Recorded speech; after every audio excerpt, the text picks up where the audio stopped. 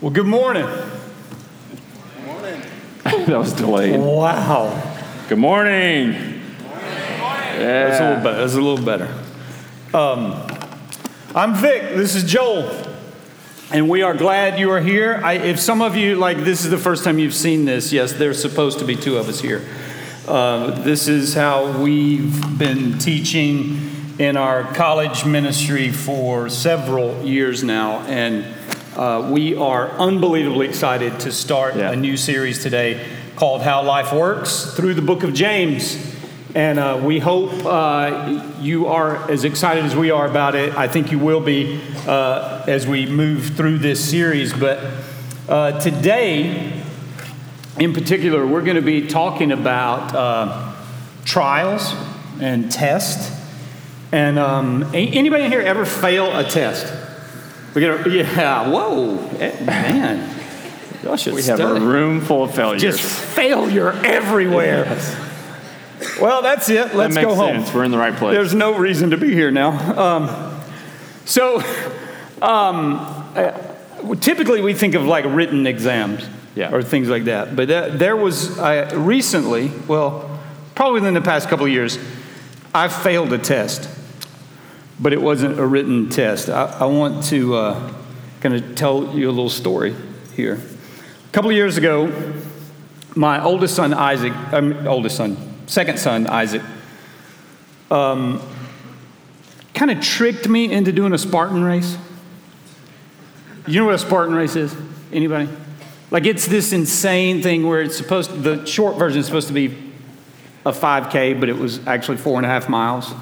And they're like 23 obstacles, and it's everything from climbing a rope to crawling through mud under barbed wire. It's ridiculously hard. But he convinced me to do it by saying this, all kinds of people do it, Dad. And I was really out of shape and overweight at the time. There are no pictures, hopefully. But he talked me into signing up, so I sign up for this thing. It's like $120 to run the thing. And then after I pay the interest fee, I can't get out, right? He says, there's a fitness test you should take before you run, right? So this was the fitness test. I'm thinking, all right, I'll see if we can do it. This was the test. Complete these 3 tests in sequence. Dead hang, which is you just hang from a bar as long as possible and record the time. A burpee test. Anybody, you know what a burpee is? Like it was designed by people that torture prisoners of war. Yes. Do as many burpees as possible in 5 minutes. And then a distance test. Run as far as you can in 30 minutes and record the distance. So I attempted all of these. I probably hung just free hanging, right, for maybe 25 seconds. Oh, yeah, go home and try it. It's harder than it looks. Chuckles. Okay. It is harder than it looks. The burpees, right? So I start out really good. I knocked 7 out. No problem. And then on 9, I notice I'm getting winded. Yeah. At 11, I don't get off the floor. I mean, I'm done. So then I got to get up and I got to run for 30 minutes. I haven't run anywhere except from the couch to the refrigerator in years. I did not run very far in 30 minutes. So here's the test. I probably covered maybe 1.5 miles, maybe, in 30 minutes. So you should not do a Spartan if you cannot dead hang for at least 30 seconds. You need to be able to do 40 burpees. That's ridiculous. And you need to be able to run 5 kilometers in 30 minutes. I couldn't do any of that. So I'm thinking, I'm going to die. That was the test. That wasn't even the race. So my whole goal at that point was, I don't want to die. So I start training, and as it got close to the race, my wife Cynthia can tell you this, I almost didn't go on race day because I thought, I'm literally going to die on this race course. This is how it ends. And but somehow I persevered and pushed through, and Let me say this to you. There was nothing fun about it. There was no joy in it. It was ridiculously hard until the end. Because you get to the end, and everybody that crawls across the finish line gets one of these really cool medals and literally crawls across, right? Now you think, well, you got that off the bucket list, right? I've done 4 of these insane things. Because after getting through it, I realized I learned something about myself, and it actually helped me. But that's an example of one test that I failed where I grew some out of it. But life is full of tests, right? And we all know that. Yep. So you have your Bible open to James chapter 1. In James chapter 1, James begins his letter by declaring that he's a servant of God and of the Lord Jesus Christ. And then he writes to his audience, the 12 tribes and the dispersion, greetings. Might come back to this in just a second, but I want you to see right away in verse 2, out of the gate, James goes with this. Inspired by the Holy Spirit, James says, "Count it all joy, my brothers, when you meet trials of various kinds." Count it all joy when you face trials of various kinds. So last Friday, I had a crazy day. And I want you to kind of think back over your past week, and maybe you can think through some of those moments where it just got crazy or it got hard. And so last Friday, it was a pretty packed day. I had stuff going in the morning. I had a meeting in Atlanta that was really important. I've been prepping for it with my wife. We go to Atlanta. We drive, an hour and a half downtown to meet there. We have a great meeting. We finish our meeting. We get in the car, and our car doesn't start. So we start laying hands and praying on the car, and somehow the Lord revives our car, and we take off. Okay. But then our day just gets crazy. We get home. This is after a full week of my sister-in-law staying with us. She had been sick. We quarantined her in another room because we have 5 kids. We didn't want all of our kids sick. We quarantined her in another room, and we're trying to take care of her. And her car is messed up. So while as soon as we got back, I take her car to the shop. I had a friend in town who was here, and he was like, "Hey, let's hang out." I was like, "Yes, of course. Can you come pick me up at the shop?" And so I drop off her car. He picks me up. It's supposed to be a 15-minute ride from the shop to my house. And I think it was literally 2 hours and something minutes it took us to get home. There's this giant wreck on 441, and we got rerouted down New High Shoals Road to a 4-way stop. We sat at the 4-way stop for an hour. As soon as we got past the 4-way stops, a guy comes up and rear ends us. So now we're in a wreck that was caused by a wreck. And we're sitting on the side of the road and go through all the details of that if you've ever gone through that. And I'm thinking, man, this day was insane. It was crazy. It wasn't fun sitting in traffic for 2 hours and waiting there as, your friend's borrowed car just got smashed up. And maybe you can think back through some things like that this week that you went through. Some trials, maybe it was a relationship, maybe it was anxiety over where you're at right now in life or in school. And then I also think about my cousin. My cousin right now has a 10-year-old girl who's just a little bit older than my 9-year-old girl, who has a brain tumor and probably just a short time left to live. And I think, man, I cannot imagine what it'd be like to be in their shoes right now. And James says, "Count it all joy, my brothers, when you meet trials of various kinds." How could he possibly say, count it joy when we face trials? Why does he say that? It is one of those crazy sentences in the Bible, right? And you read it and you think, well, that's great, James. You actually knew Jesus, like you were his little brother. You walked around with him. You don't know what it's like. That's the tendency we have, right? And I think it's important distinction to notice here. He says when, not if. When?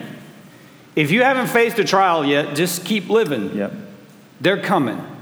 And the reason James says count it all joy when you meet trials of various kinds, he says, you know. Yep. Right? For you know, not you're going to figure out, but you know that the testing of your faith produces something. So the trials exist to produce something in our life. Just like the crazy experience I had in the Spartan race produced, I'm a little fitter now than I was 2 years ago. Mm-hmm. But it took a lot of breaking for that to happen. And James says the trials in your life are put there. God uses them to produce something in your life. So we can take some comfort in that we're not just turned loose. God doesn't wind the watch up and then walk away from it. There is a purpose in the trials and the testing. It's actually another way you can translate that is when you're tested, that there's a purpose in it. It produces something. Yep. So James is telling us to count it all joy. It's a shift in perspective. We've called this series How Life Works. How life works is actually a good definition for wisdom. Wisdom is us understanding and being able to apply the truths of how life works. And especially in knowing how God has set up this universe to run and how we then walk beside that and walk in that. And so James, through this whole letter, is showing us this is how you are to live. This is how life works best. And he starts off with a pretty difficult idea here that we're to count it joy. And he knows that we won't already be there. That we have to be able to get to that point where we have that in our mind to count it joy, to deem that situation, that trial, joy. And it says of various kinds. And so just like I shared a second ago, there are times where we're in a car accident and that's a trial. We have a rough time at, with a certain test or studying for a test. That's a trial. It's of various kinds. It takes different forms and fashions. It may be in a relationship or how you're treated by your parents. Those are all trials that we face. And he says, count it all joy, knowing, this is what you know, that the testing of your faith produces steadfastness. Yes, that's an interesting word, steadfastness. You may have a translation that says patience, endurance. Yeah. It's used multiple ways in the scriptures. Let me give you a couple of other references just so you can see it used. Luke 21, Jesus is talking about persecution that's going to come. And listen to what he says in Luke 21, I'm just going to pick up in 12. But before all this, they will lay their hands on you and persecute you, delivering you up to the synagogues and prisons, and you will be brought before kings and governors for my name's sake. This will be your opportunity to bear witness. Settle it, therefore, in your minds, not to meditate beforehand on how to answer. For I will give you a mouth and wisdom, which none of your adversaries will be able to withstand or contradict. You will be delivered up even by parents, brothers, relatives, and friends, and some of you they will put to death. You will be hated by all for my name's sake, but not a hair of your head will perish. Here it is, verse 19. By your endurance, by your steadfastness, you will gain your lives. So that's Jesus using it. Mm-hmm. And then in Romans, Paul, talking about persecution again, says this. We have obtained access, Romans 5, this is verse 2, into his grace in which we stand, and we rejoice in the hope of glory of God. More than that, we rejoice in our suffering, knowing that our suffering produces endurance or steadfastness. There is no problem in the mind of any New Testament writer with you having a trial and God being good. So we need to settle that now, okay? God's not a bully.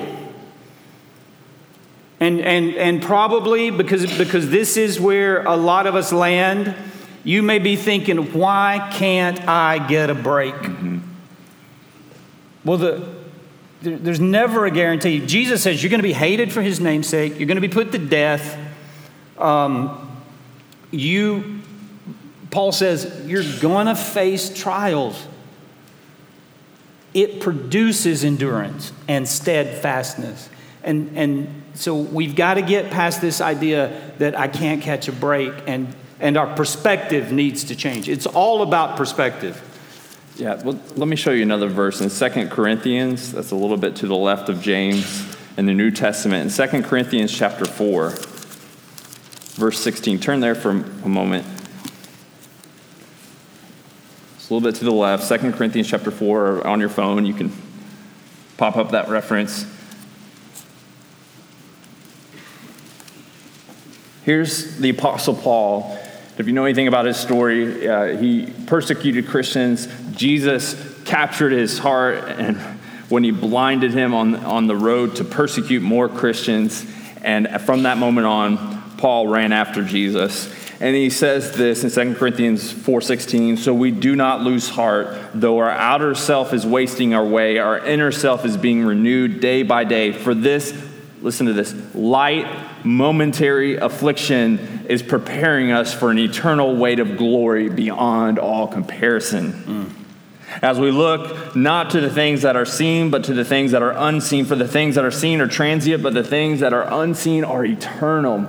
And Paul is getting at this idea that even though he has been shipwrecked, even though he's been stoned to death or close to death, even though he's been persecuted in every form and fashion, he says this is a light, momentary affliction. Because when you put in perspective eternity, that's exactly what it is. So James is showing us how to be wise. And wisdom tells us that this life is short. We're going to get to that in our verses that we'll hopefully cover this morning. That life is short, but eternity is long. And so when we walk through trials, we have the option to count it joy, knowing this, that it's going to prove something in our life when we steadfastly hold on to it. For example, how does someone know that you can do something without first you being tested? How would anyone know Vic could even not die on the Spartan race field without him doing the test beforehand? It was very close. Did they look at your results and know, like, this guy should not be out here right now? No. Like you could tell. For insurance sake or something? Yeah, you could. You actually have to sign a waiver that says, I realize I might die. There you go. They had that part covered. Yeah. But that's how right, that's the point of a test. The test is to prove that you are what you are. The tests in the Bible wipe away the impurities of our life to bring forth what truly needs to be there. I think about the conversation I had with my father-in-law before he was my father-in-law.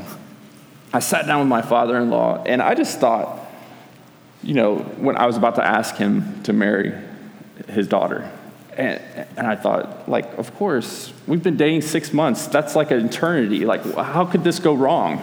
And I'm like, hey, I want to marry your daughter. This is going to be great. We love each other. And I remember him just looking at me like, what are you doing right now? It was not the way that, you envision that conversation going at all. And he was like, just slow down a second. And I'm like, what? Like, this is fine. Everything's fine. We love each other. Like, of course this is going to work out. Well, here's what I know after a short 15 years of marriage for my wife and I, that it doesn't work out for everybody. And you have a lot better perspective of how hard that relationship is. And when I sat down in that conversation with the guy that had been through a lot more life than I had, for him to know that and to know we were going to be tested in every way, he wanted to make sure that we were ready, right? But it's only through marriage. Hello? It's only through this marriage that we've been able to prove, and it's only until we cross the finish line, whatever day that is, when we go to be with Jesus, that we'll be able to prove that this relationship was a commitment to each other for life until death do us part. And I brought some clay up here. I see that. Did you steal that from one of the kids? Yes. It's actually We won't my tell. daughter's. And here's us, right? We are, sorry, it might be me. We're just this lump of clay, and these trials start to work on us. And this is what it feels like, right? When we go through a trial, we feel it bearing down on us. We feel the hardness, but it's shaping us. And then James says, so that we may be perfect and complete, but we're going somewhere. We're being molded into something. And the more we walk through those trials, the more we're proved. And the more we're proved, there's a little less work to do. And a little less work to do means that we've gotten some of the wisdom along the line that we needed. And so it's a little bit less on us. Yeah. We're growing closer to that perfect and completeness that he says there, lacking nothing. It's interesting. I read this week that archaeologists have found clay pots, remnants, that have this Greek word, is the word trial, testing. It's the word for testing, stamped on the bottom of them. And it was stamped there because those things had passed through fire and didn't crack. So think about that. I think it's a great picture of what happens to us. This testing is us passing through the fire to work out the impurities and to make us more like Christ. And when James says that let steadfastness have its full effect, let it do its work. Don't run from testing or trials, or don't sit there and go, "Why, God, you're unfair. Why are you doing this?" No, and also don't do this. Don't go looking for it. Again, it's coming. Every day, it's coming. But this idea that you are going to be perfect and complete, lacking nothing, it means we're moving towards something. It doesn't mean in this side of heaven you're going to be perfect, right? It's a movement toward being complete, being more Christ-like, being more mature than you were last year or 5 years ago. That's what James is saying. This testing and you remaining steadfast is producing in you.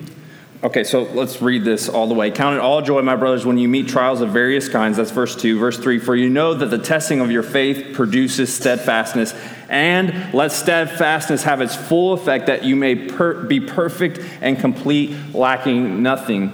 So I put my number up on the screen. If you have a question, you can text in. Here's the first question. So here we go. We get closer to perfection and being complete. Does the circumstances of life become easier, or do we just know how to depend on Jesus more? I always like asking the questions. Oh, man. No, it doesn't get easier. In a lot of ways, it gets harder. I know you wanted to hear that, right? Here's what happens.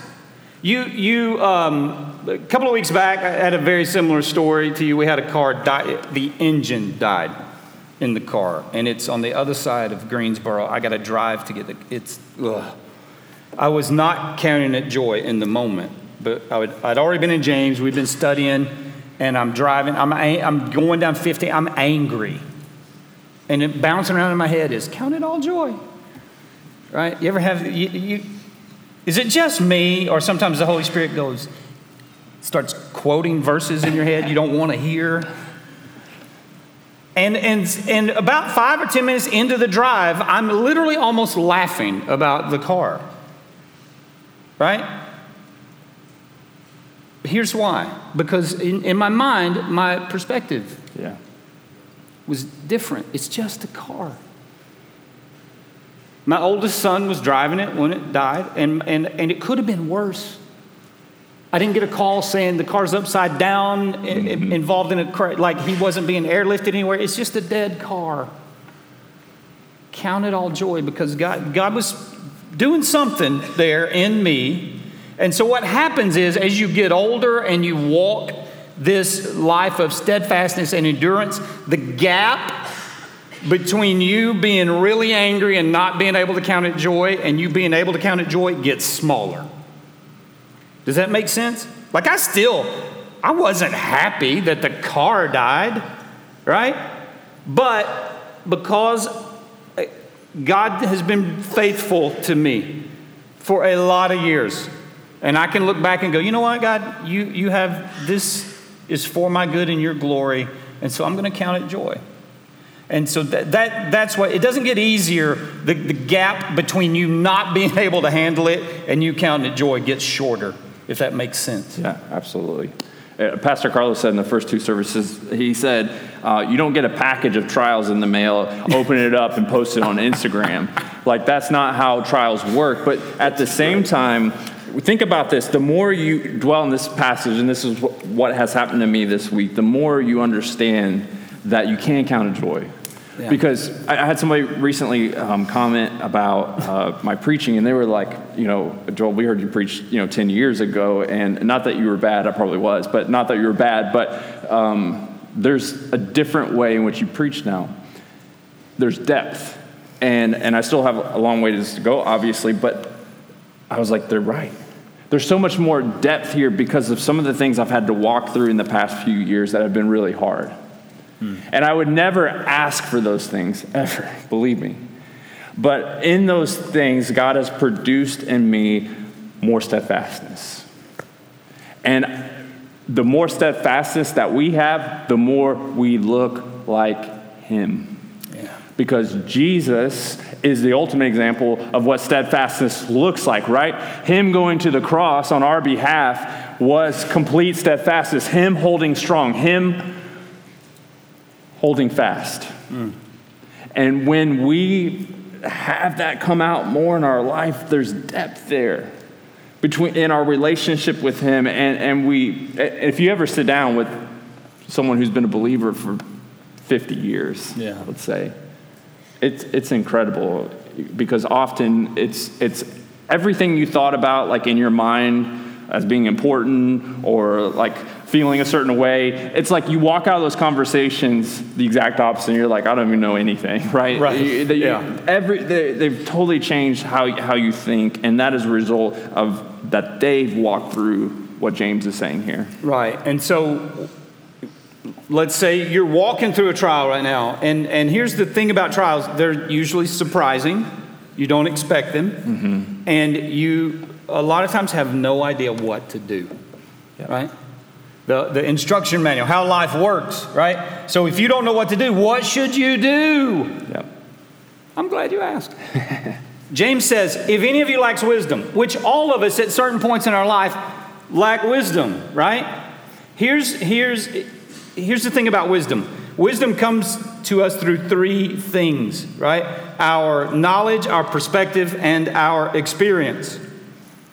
When we walk through trials, we don't know all that's going on. We don't see the situation from every vantage point. And we often lack experience, right? To your friend's example with the daughter. I don't know. You don't have experience for that. Yeah. You lack the experience. But here's the great thing. James says, if you lack wisdom, if you don't have the knowledge, the perspective, and the experience, ask God, who gives generously. Because God has all the knowledge, all the perspective, and Jesus experienced everything we're told in the Scriptures. So we have access to the all-knowing God who sees our trial from every perspective and has a purpose in it. So James says, so if you don't know what to do, if you're in a trial right now and you're just freaking out, I don't know what to do, this seems unfair, James gives you some counsel. Ask God for wisdom. The giving God. Yeah. So wisdom is knowledge rightly applied. You can have knowledge all day long, but if you don't apply it at the right time, and even if you do it the wrong time, it may ruin everything, right? I have the knowledge of knowing how to drive, but if I haven't slept for 24 hours and I try to drive, then what happens? I've had Uber drivers like that, by the way. There's a pretty good chance that things may not end up well. Exactly. And so knowledge, rightly applied, is wisdom in our life. So we need that. We may know some things, but we need wisdom. We need to be able to ask of God. And when you read this verse in the original language, it really reads a little better than the way any way it can be translated, because the way English is set up, because it says that let him ask of the giving God. Think about that. Think about how that changes when you think about God in that way. That is who he is. Let him ask of the giving God, who gives to all liberally and without reproach, generously and without reproach, without ever saying, like, why would you ever ask me? He doesn't say that. He says, no, I'm the giving God. You come to me and I will give to you. If you think back in our John series, when we walked through the Gospel of John, every time Jesus did a miracle, it was so far above and beyond what anybody asked. When he changed water into wine, it was until it overflowed and they had way more than they could ever drink. That's the way God gives to us. And so if we ask of God, it will be given to us. What a promise this is. But then with this caveat, but let him ask in faith with no doubting, for the one who doubts is like a wave of the sea that is driven and tossed by the wind. For that person must not suppose he will receive anything from the Lord. He's a double-minded man, unstable in all his ways. And this is another one of those words, the word doubting here, that it is translated so many different ways. Yeah. In fact, Jesus translates it where he's talking about signs of the times. He says, you know how to interpret the signs. It's the same word James uses as doubt. It's translated as waver. Another way is judging. Yeah. So it's this idea that you've got two things in front of you, or multiple things in front of you, and you're trying to pay attention to all of them at one time instead of focusing on one. And James says you can't do that. You're trying to make a decision on where to eat today. Do I go here or do I go here? Oh. You're a double-minded man when you keep both of those things in front of you. You're doubting. And that's what James is getting at, that if you are like Peter. Yes. All right. Let's look at this, because we have some examples. Peter, wouldn't you love to be Peter? He has all these examples of, hey, don't do this. Yeah, exactly. Right? Peter, in Matthew 14, you can turn there if you want. You don't have to. You're probably really familiar with the story if you've been in church a while. Jesus sends them across the water, and they're in the boat, and they look, and he's walking toward them on the water, right? Crazy. Jesus spoke. They're like, it's a ghost. He goes, no, it is I. Do not be afraid. Peter says, Lord, if it's you, command me to come to you. And I'm going to get out of the boat and walk to you on the water. Verse 29, Jesus said, come. So Peter got out of the boat, walked on the water, and came to Jesus. But when he saw the wind, think about the idea of don't doubting. When he saw the wind, he was afraid, and beginning to sink, he cried out, Lord, save me. That's the picture. That's a perfect picture of being double-minded. Yeah. He wants to look at Jesus and pay attention to all the stuff that's going on around him at the same time. Yep. And when you do that, he loses focus on Jesus and he begins to sink. Yep. And so that's a picture of what it means to be double-minded. Yep. Let me give you another picture of what it means to not be double-minded. Paul gives us, in fact, Paul uses the same word for doubt. In Romans 4, he's talking about the promise that made through Abraham, the promise and his offspring, Romans 4:13, that Abraham and his offspring, that he would be heir of the world, right? And, it's so good. I'm not going to read the whole thing. All right, verse 19, he says, he did not weaken in faith when he considered his own body, which was as good as dead, right? So Abraham has every right to doubt. Paul adds, since he was about 100 years old. Or when he considered the barrenness of Sarah. So God has promised him, you're going to have an heir. You're going to bless the world. You're 100 years old, your wife is barren. He did not weaken in faith. No distrust made him waver. That's the word, same word James uses for doubt. No distrust made him waver concerning the promise of God, but he grew strong in his faith as he gave glory to God, fully convinced that God was able to do what he promised. Abraham believed the giving God, and nothing could make him waver from that. Not the fact that he was 100 years old or that his wife was barren. God can be trusted. God is steadfast. It's interesting. We talked about this week that Abraham's belief is anchored in the steadfastness of God. Yeah. James is calling us as believers to be steadfast, and most of the time in the New Testament, it's connected to suffering. Be steadfast through suffering. The word steadfast in the Old Testament, do you know what it is most often connected to? The love of God. The steadfast love of the Lord endures forever. Psalm 136. It's like every other sentence in Psalm 136. Abraham believes the giving God because it's anchored in his love. And that's where I think James is trying to get us to that. Don't doubt, don't waver, because the giving God loves you and cares about you.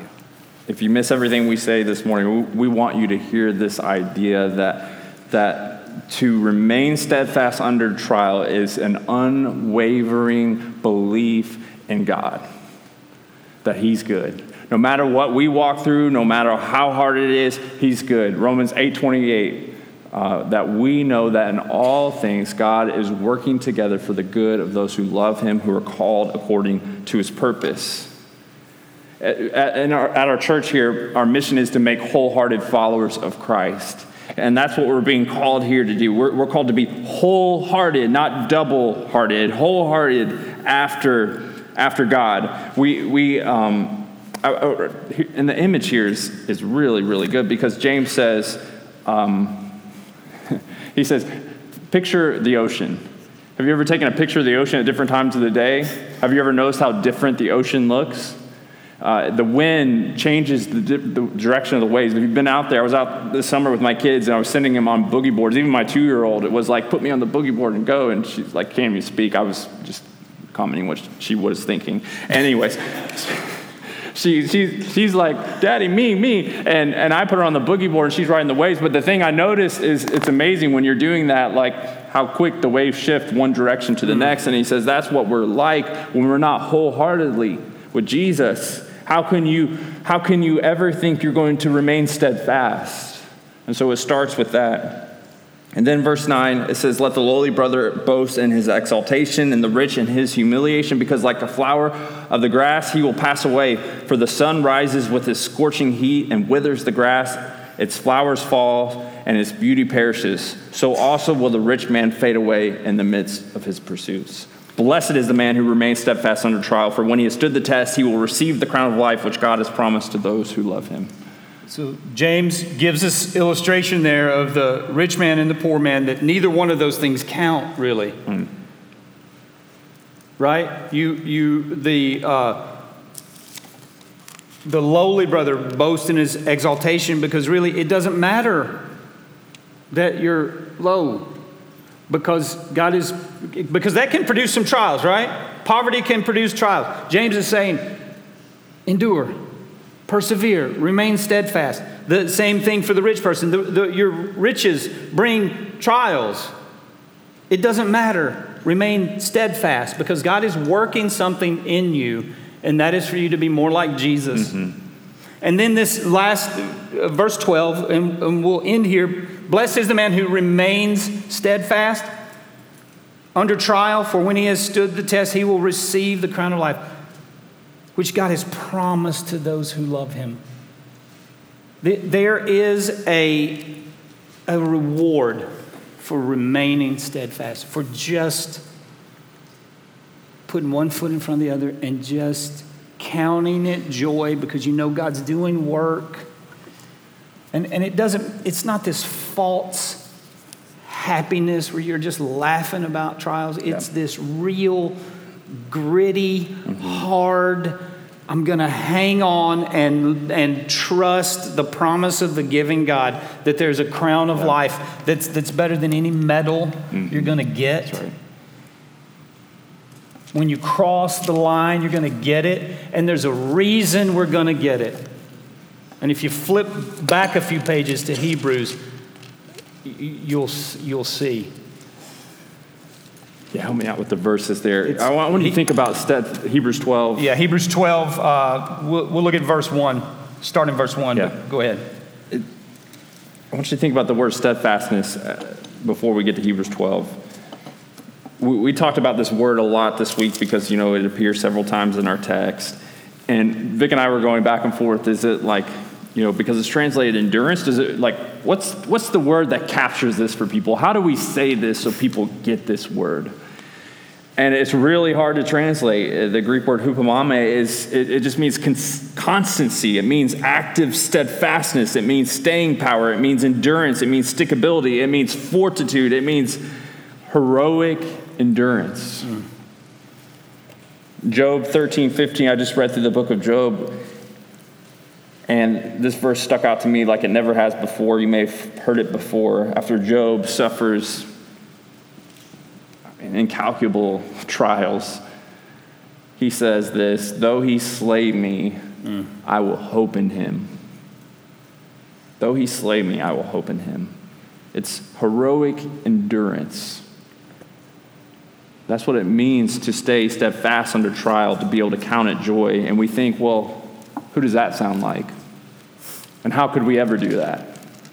Well, the only answer is found in Hebrews 12:1, where it says, therefore, since we are surrounded by so great a cloud of witnesses, let us also lay aside every weight and sin which clings so closely, and let us run with endurance. Let us run with steadfastness, with fortitude, with heroic endurance, the race that is set before us.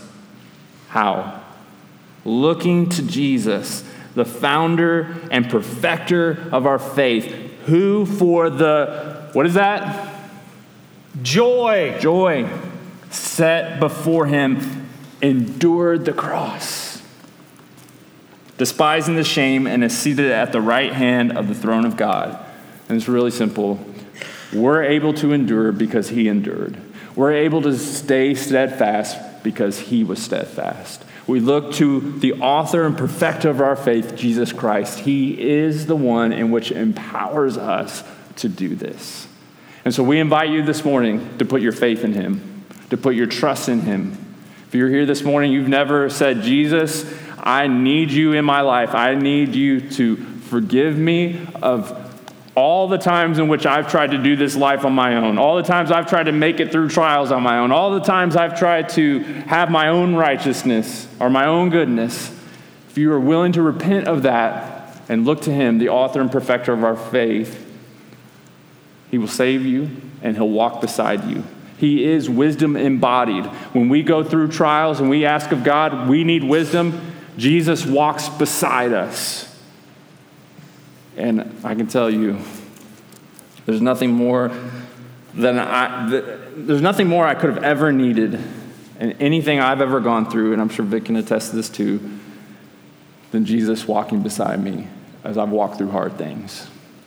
So I invite you this morning to know him. Let's pray. Father, we do thank you for your word. And the challenge of James for us to count it joy. It is not an easy task. It requires spirit-empowered, gospel-centered fuel to count trials joy. No matter how small they are, no matter how big they are, to remain steadfast requires your work in us. And so, Father, do your work in your people. Lord, I think about... there are many of us in the room who we're like Peter right now. We've got our eye on you, but we're also looking at the waves and we're sinking. Lord, I pray you would give them the strength and the courage to cry out like Peter did and just say, Lord, save me. Put my eyes back on you, and you will answer. Just like you did Peter, you immediately reached out your hand to Peter and you took hold of him. Lord, I pray you'd take hold of people today, whether it's brothers and sisters who are in trials, who are just looking for a way to keep pressing forward, or maybe someone in here who's never said yes to you. God, you do your work. Holy Spirit, you do what only you can do for our good and the glory of Jesus. We pray it. Amen. Amen.